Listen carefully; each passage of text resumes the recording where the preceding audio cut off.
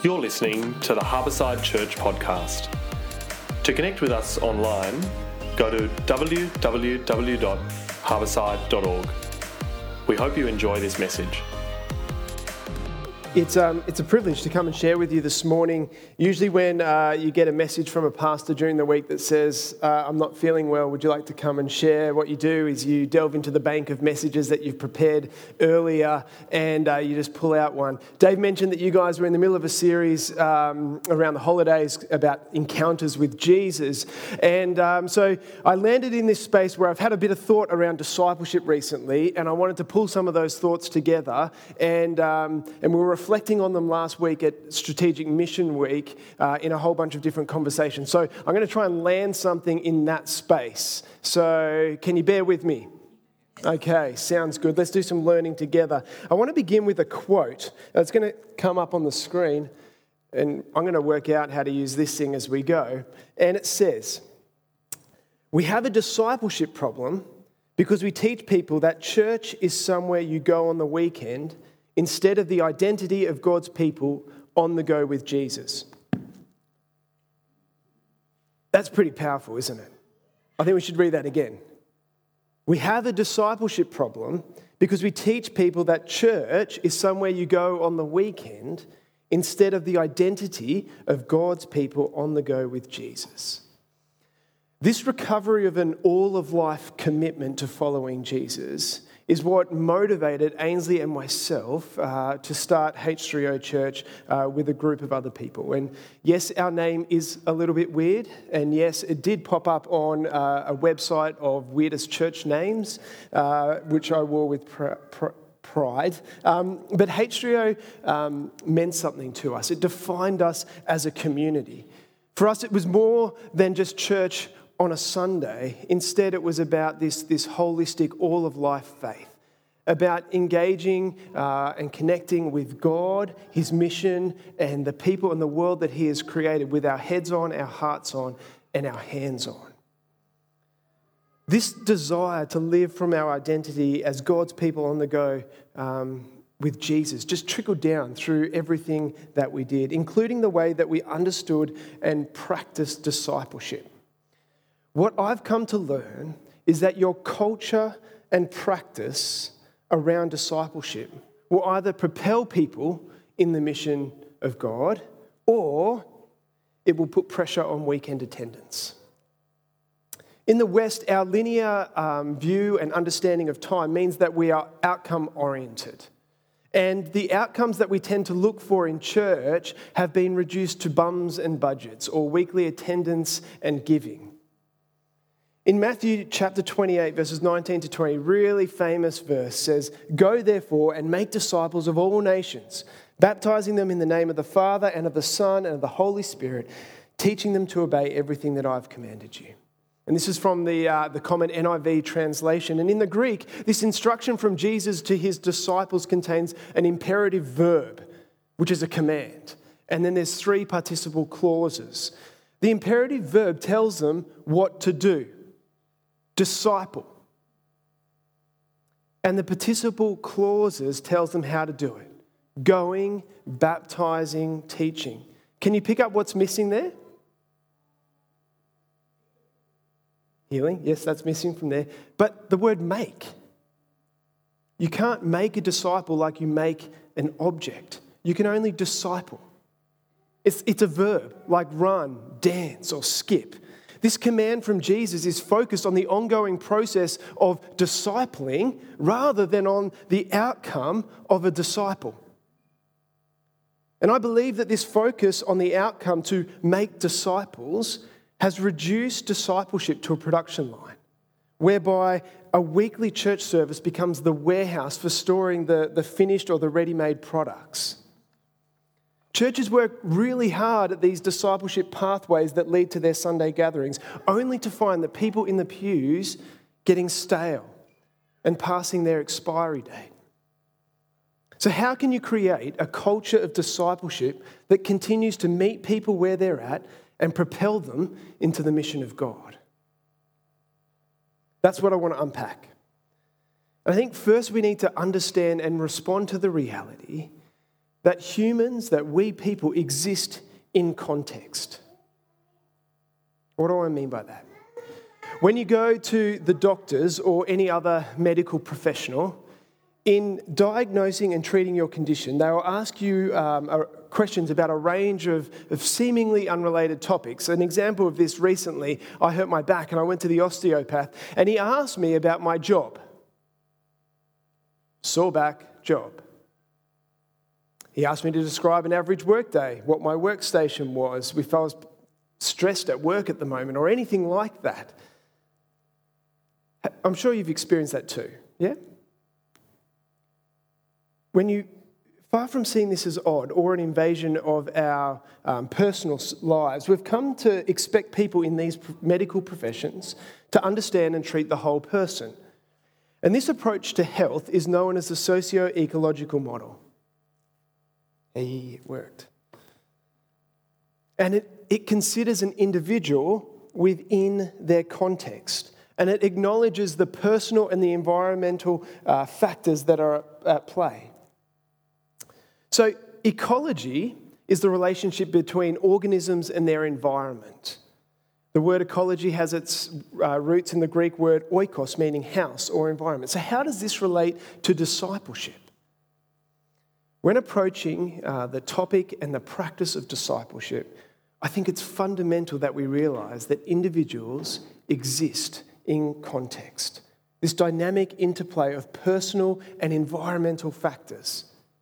And these environmental factors include their values, their beliefs, their habits. It includes their relational networks, their friends, their family. It includes the community, their organisation, their workplace, their church, and society as a whole.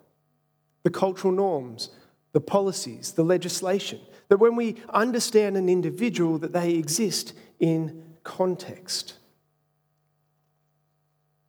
And the Apostle Paul acknowledges the reality of these environmental factors in Romans 12:2, doesn't he? When he says, "Do not conform to the patterns of this world, but be transformed by the renewing of your minds." He acknowledges that there are these environmental factors at play. And whether it's conscious or not, I'm sure you're aware of these socio-ecological dynamics in your own life. And you may have even experienced them. Someone who's following Jesus but has a partner at home that didn't sign up for this way of life. Or a child from a Christian family who feels pressure from their peers that hold to a different belief system or worldview. A Christian professional who wrestles with what it means to follow Jesus in the workplace. The ethics and the morality of what that looks like. A society where Christians contend with what it means to follow Jesus with regards to certain legislation, cultural norms, and public policy. Relational, community, and societal factors have an incredible influence on our lives as disciples, don't they? And that these things don't happen independent of one another, but that they're dynamic and they flow between, which is why I've kind of created dotted lines between them. Because our family, our social networks, they exist in communities and within society, and they have particular beliefs and habits. To deal with the complexities of life in our postmodern age, the Western individual has become great at compartmentalising.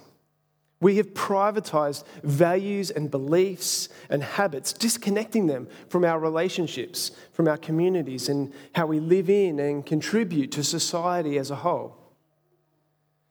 For churches, leaders, and for parents who are serious about Jesus' commission to make disciples, a socio-ecological approach is foundational. Understanding people in context is important. We need to develop better understanding and approaches to discipleship that diagnose and equip and treat the whole person. And in this framework, discipleship cannot be reduced to a bunch of personal habits or universal programs. It becomes about a way of life together. The starting point for answering the question, how will discipleship happen, is to realise that discipleship doesn't occur in isolation. That humans exist in context and in relationship. Here's a bit of an exercise for you with the person that is around you. I don't know how comfortable you are with this, but I don't actually care. So, what is your definition of discipleship? And that's a big word, it's a jargon word, and you might have no understanding. So, what is your definition of discipleship? This is one of my favourite questions to ask pastors and leaders, and it's not a rhetorical or a trick question, though the look on their faces often suggests that that's the case, that I'm trying to catch them out. But I've met pastors that can provide a comprehensive overview of premillennial dispensationalism, which, don't even worry about that, but they don't have a working definition of discipleship. The first step towards equipping the whole person to follow Jesus in context is to have a shared definition of discipleship. And for me, taking a leadership team and a church through this process is incredibly powerful. Helping them to clarify what it means to follow Jesus and to develop a shared language, expectations, and patterns of life that reflect this. This shared vision and definition should then also be the lens through which you develop strategies and the way in which you measure fruitfulness. For me, a shared definition of discipleship begins by wrestling with the cyclical nature of following Jesus. What do I mean by that? Different cultures relate to time differently. And for many civilizations around the world and throughout history, people have understood time as cyclical, life as a rhythm.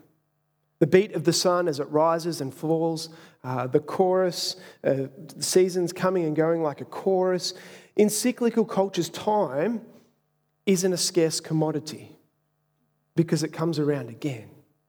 Death is not seen as the end, but as a new beginning.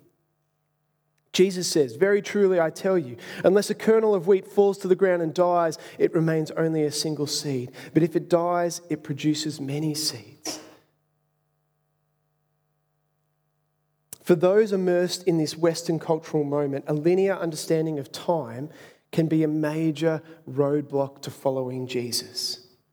Because discipleship is a cycle. It's an invitation to see, follow, and become like Jesus together. This is my definition of discipleship. It's an invitation to see, follow, and become like Jesus together. The cycle of discipleship starts with an invitation to see where God is at work, to encounter God. In John chapter 5, Jesus said, "My Father is always at his work. The Son can only do what he sees the Father doing." This emphasis on seeing or on encounter extended to the way that Jesus invited people to be his disciples. We had that this morning in our passage. "Come and see," he said. And in Luke's account, it was when the first disciples see the abundance of fish that flowed from their obedience to Jesus that they left everything and followed him. Paul's life of discipleship began with an encounter of Jesus on the road to Damascus. This appearance, this encounter of the risen Jesus was central to what Paul received and what he passed on. And it's this ongoing cycle with inflection points, isn't it? Seeing, following, that grows exponentially. Each new cycle begins with seeing. Think about this exponential growth. The Gentile inclusions in the spread of the gospel began with Peter's vision, with Peter seeing. And in Antioch, it was when Barnabas saw the evidence of God's grace that he encouraged them to remain true to the Lord. If Jesus invited people to come and see, why have we adopted the practice of telling people to sit and listen? From Sunday school to small groups, we are well rehearsed in the art of telling people to sit and listen. An invitation is empowering. An invitation offers an opportunity to be God's people on the go with Jesus. Everywhere, our neighbourhoods, our families, our workplaces, the playground, everywhere with Jesus. And this is equally an invitation for those who already follow Jesus as those who don't yet. So how do you know who to extend an invitation to? Look for a person of peace, a person whose whole self is engaged with you, their head, their heart, and their hands. Missionaries and church planters use the term persons of peace when they talk about finding someone who is open and receptive. And often a person of peace is a gateway to other friends and relatives and social networks. Think about the centurion, the Samaritan woman, the Philippian jailer. So how do you identify a person of peace? There we go. Excellent. For me, it's three things: head, heart, and hands. They are interested in you and they want to know more about you. They like you and they want to spend time with you, and they assist you or they serve you in some way. Let me give you an example. If we had time, I could give you a few. I'll just give you one. Liam rocked up to our church having just moved back from Sydney, completing his second degree by the age of 27. Typical millennial. Over the years, Liam had a casual relationship with the church, but he knew a few people in our community. So he rocked up. And the next following week, we caught up for coffee, and I listened to his dreams for life. But what was different about Liam is that he wanted to know mine. He was interested in me. He wanted to know about my family, my job, my dreams. And he began turning up to church earlier and earlier, helping me to set up chairs and the PA system. So Liam wanted to, 1, know about me, 2, spend time with me, and 3, serve me. Liam was a person of peace, or as I like to call it, a mop, because he was a millennial of peace. So I invited Liam into a mentoring relationship, which turned into an internship that turned into a pastoral position with our church. And within 3 years, Liam had completed his Masters of Divinity, which, yes, for those playing at home, is his 3rd degree. And he was in the pathway for ordination. And it was a series of discipleship conversations that helped Liam see where God was at work and propel him into the mission of God. In Acts chapter 1, verse 8, Jesus said to a small group of followers, "You will be my witnesses in Jerusalem and in all Judea and Samaria and to the ends of the earth." To see, to encounter, is to witness, to speak of. You can only witness to what you've seen. No one stands up in a courtroom and tells someone else's story. That's hearsay. That's inadmissible. The court won't accept your story, your testimony, if it's someone else's experience. You can only witness to what you've seen. When Barnabas saw the evidence of God's grace amongst the Gentiles in Antioch, he went to speak of it to Paul. Immediately after accepting Jesus' invitation to come and see, in the passage that we had read for us this morning, we see that Andrew found his brother Simon and told him, "We have found the Messiah." To see is to witness, to speak of. This brings the personal experience, the personal encounter of God's grace into the communal, the space that we occupy together. Because you cannot follow Jesus in isolation. Even though in the West we have tried really hard to make faith a personal, private matter, discipleship and life on mission is a communal activity. Jesus' model of discipleship was simple and brilliant. It worked on the go and it empowered people in every sphere of life. It wasn't reliant on a big budget or a captivating speaker. The way Jesus discipled people continued to meet them where they were at and propel them into the mission of God. And here is the key. It was able to be reproduced by the most ordinary folk. Jesus invited people to see, follow, and become like him through the art of conversation. Lots of little exchanges and big ones that help people see where God is at work and join him.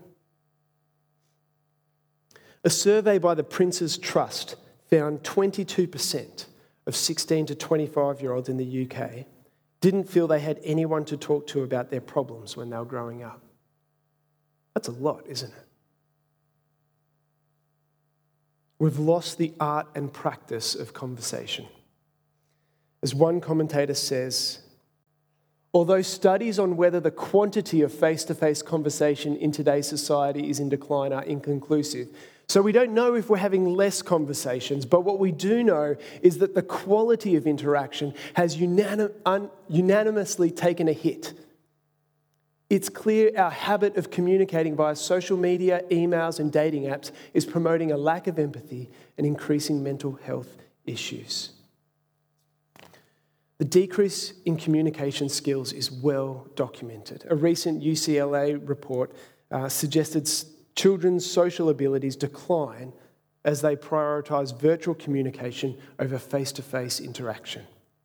A 2015 study from Pew Research Centre saw 82% of adults felt the way they use their phone in social scenarios was detrimental to conversation.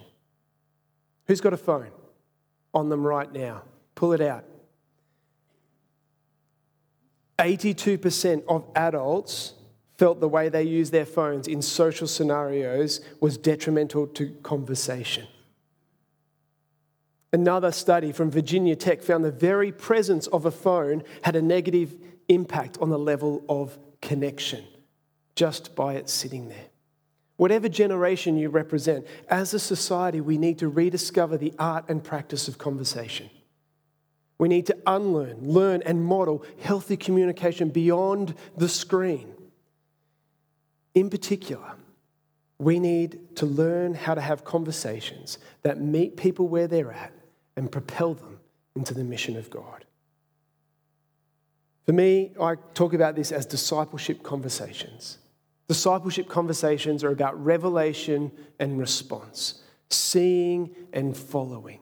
Proverbs 29 verse 18 says, "Where there is no revelation, people cast off restraint. But blessed is the one who heeds wisdom's instruction." A revelation, an encounter of where God is at work precedes and enables a response. A discipleship conversation is developed, I think, around different variations of three key questions. There we go. 1, where is God at work? 2, what do you need to let go of or take up to join him? 3, who would be encouraged to hear of this? The first question is designed to help people see where God is at work. You could also ask someone, where is God in this situation? If you're speaking to someone who isn't a follower of Jesus, you could actually substitute the word God for love, because God is love. You could talk, when you're talking with someone, talk about where is love in this situation? Other variations of this question that I use in everyday life is helps people to see where God's reign is being realised or where God's reign could be realised. So I might ask someone, where could justice be realised? Where could reconciliation be realised? Where could forgiveness? Where could peace? Because that's what God's reign looks like. Once someone can see where God is at work, they have an opportunity to respond and join him. And to facilitate a response that enables someone to follow, I ask them that really simple question: what do you need to let go of? And/or what do you need to take up? What do you need to stop? What do you need to start doing to join with God? And this two-part question is based on what Jesus said to his disciples in Matthew 16:24. Whoever wants to be my disciple must deny themselves and take up their cross and follow me. To join God and follow Jesus, there is this rhythm of letting go and taking up. When Peter saw Jesus in the midst of the wind and the waves, standing on the water, he needed to let go of fear and embrace faith in order to follow.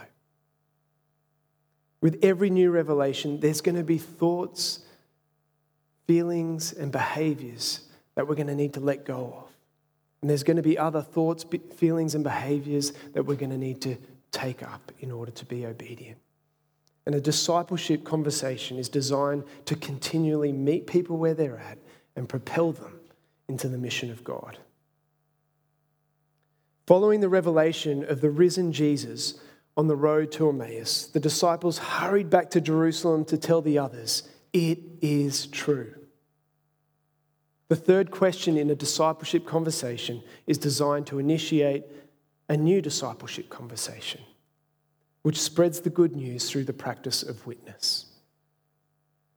When a person gains a revelation of where God is at and decides to take up their cross and follow Jesus, prompting them with the simple question, who would be encouraged or who would be blessed to hear of this, starts a new cycle. And the growth is exponential. So as you continue next week in your series about encounters with Jesus, let me encourage you, encounters matter. Because it's for you this morning, tomorrow, each and every day, it is about seeing where God is at work and joining him, in which you will experience life in the kingdom of God. You will see relationships restored. You will see hope in the midst of despair. You will see joy where there is sadness. And you'll be able to tend to the presence of God. Can I pray for us this morning? Heavenly Father, hallowed be your name. May your name be glorified in all that we do and who we are. Father, we long to see your kingdom come and your will be done, not our own. We long to be people who see peace and wholeness and forgiveness and justice and reconciliation in our own lives and in the lives of our society as a whole. And to that end, we want to give ourselves. So, Father, may we see where you are at work. May we tend to your presence. May we have conversations, God, that meet people where they're at and propel them into your mission. And we pray these things in your name so that you may be glorified in everything. Amen.